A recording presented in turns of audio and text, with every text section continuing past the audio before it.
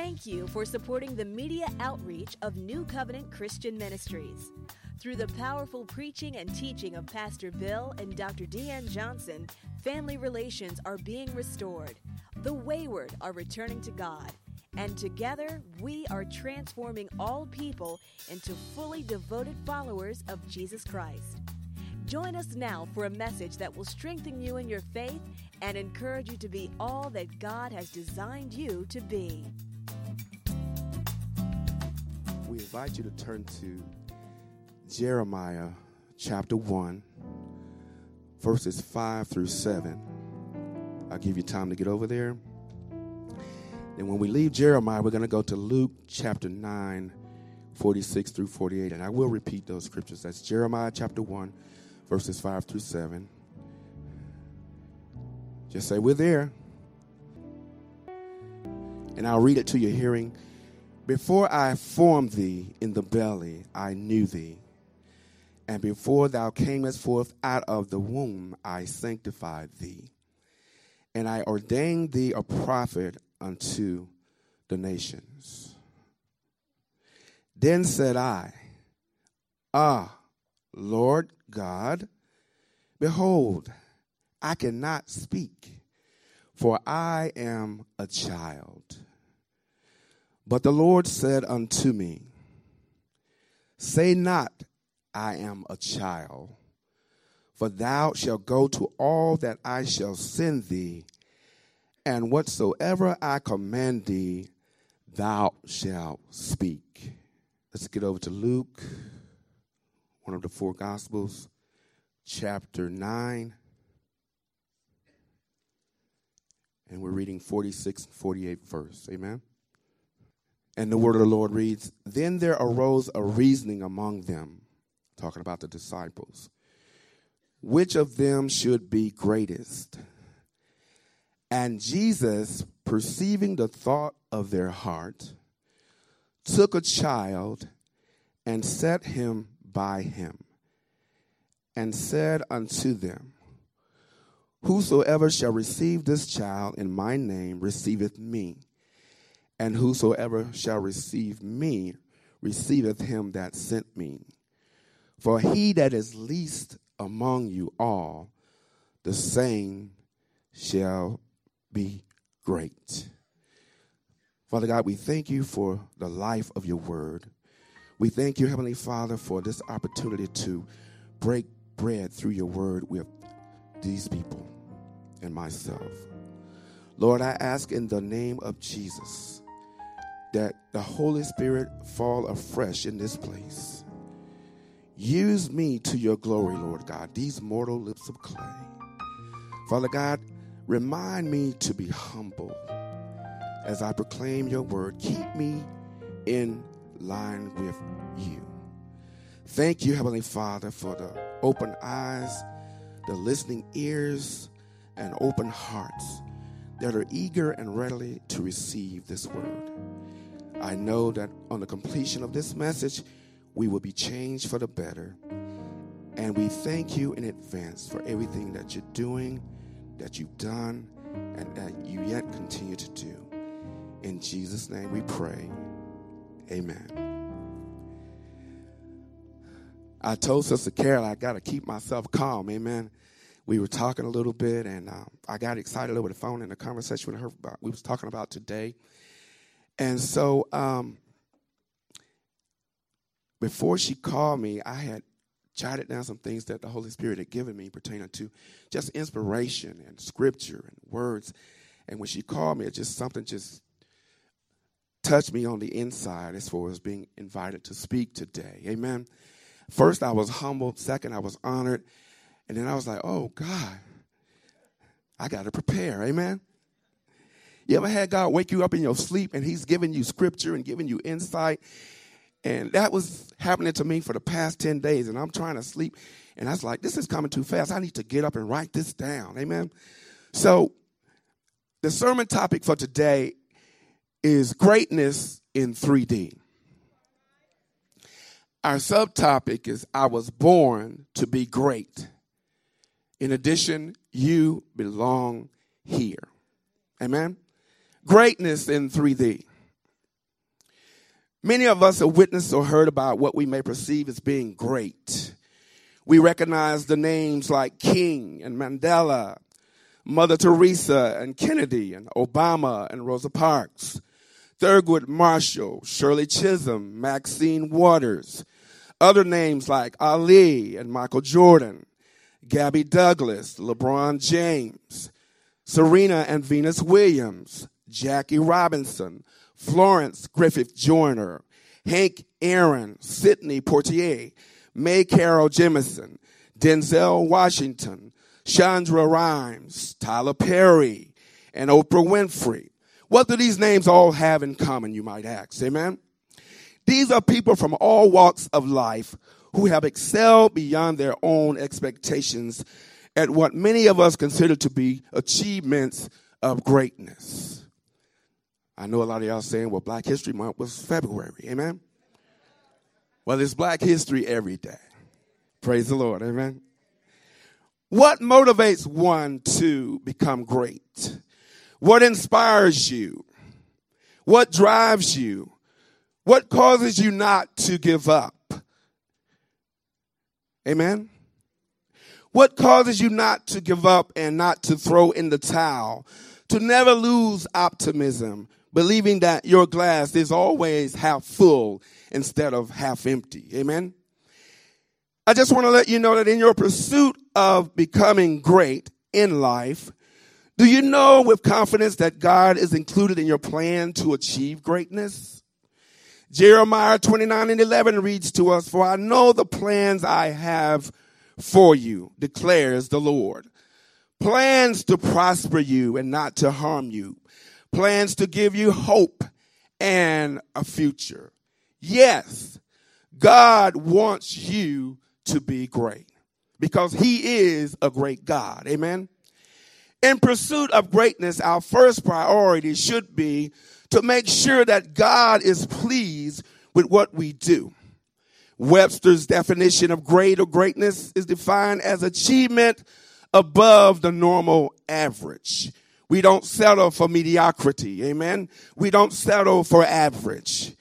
It is defined with words like illustrious, prominent, celebrated, admired, honored, esteemed, revered, famous, and distinguished. I noticed that there were no mention of the idea or the hardship that you go through in becoming great. It just gives you the word synonymous with greatness. Amen. But in your pursuit of greatness, you're going to grow through hardship. You're going to sweat blood and tears. Numerous sacrifices are made. The time devoted to prayer and fasting, believing against all odds that God will do what he said he would do for you and through you in your journey to become great. The Holy Spirit provided me with this definition of greatness. One who pursues and achieves excellence on the platform of life that God has predestined for them to be. Yes, you were born to be great. Yes, you belong here. Amen? Let us examine what it means to be great from a spiritual mindset. I call it greatness in 3D. Achieving greatness requires our discipline, it requires our diligence, and it requires our determination. To become great requires us to be disciplined in life. Discipline is the practice of training people to obey rules or a code of behavior. It involves teaching, instruction, authority, rules, and regulation. Some of you, I've mentioned that this year I took off to go into the public school system in Rockdale County. And one of the things that is consistent in the school system, in every school that I substitute in, is the lack of discipline, the lack of respect. And so that lets me know that parents share in that responsibility of the discipline with their children. Amen. God chastens us. He disciplines us because he loves us. And my expectation, and I believe God's expectation of us as parents, is to discipline our children in the things that are right in the eyes of God. To be mannerable and respectful, to be honorable, to be good citizens, to be studious in their studies. All of this propels them to their greatness. Amen. A disciple is one who is disciplined in the things of God. Amen.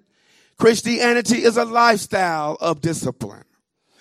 In Luke chapter 9, verses 46, the disciples were having a discussion, more or less an argument about who were going to be great after the ascension of Christ. Amen. Jesus had a problem with that because they misinterpreted the kingdom purpose of God. Amen. Greatness does not mean that you get wealth and notoriety and celebrity status and you're able to wield that whatsoever way you choose. When you reach that platform of greatness, you exercise in a level of humility that glorifies God, and it keeps you in touch with who you are and who is the reason for where you are. We're talking about greatness in 3D. Amen. So the Bible in 47th verse says, Jesus, knowing the reasoning of their hearts, took a child and put him by his side. The child is representative of the innocence. Amen.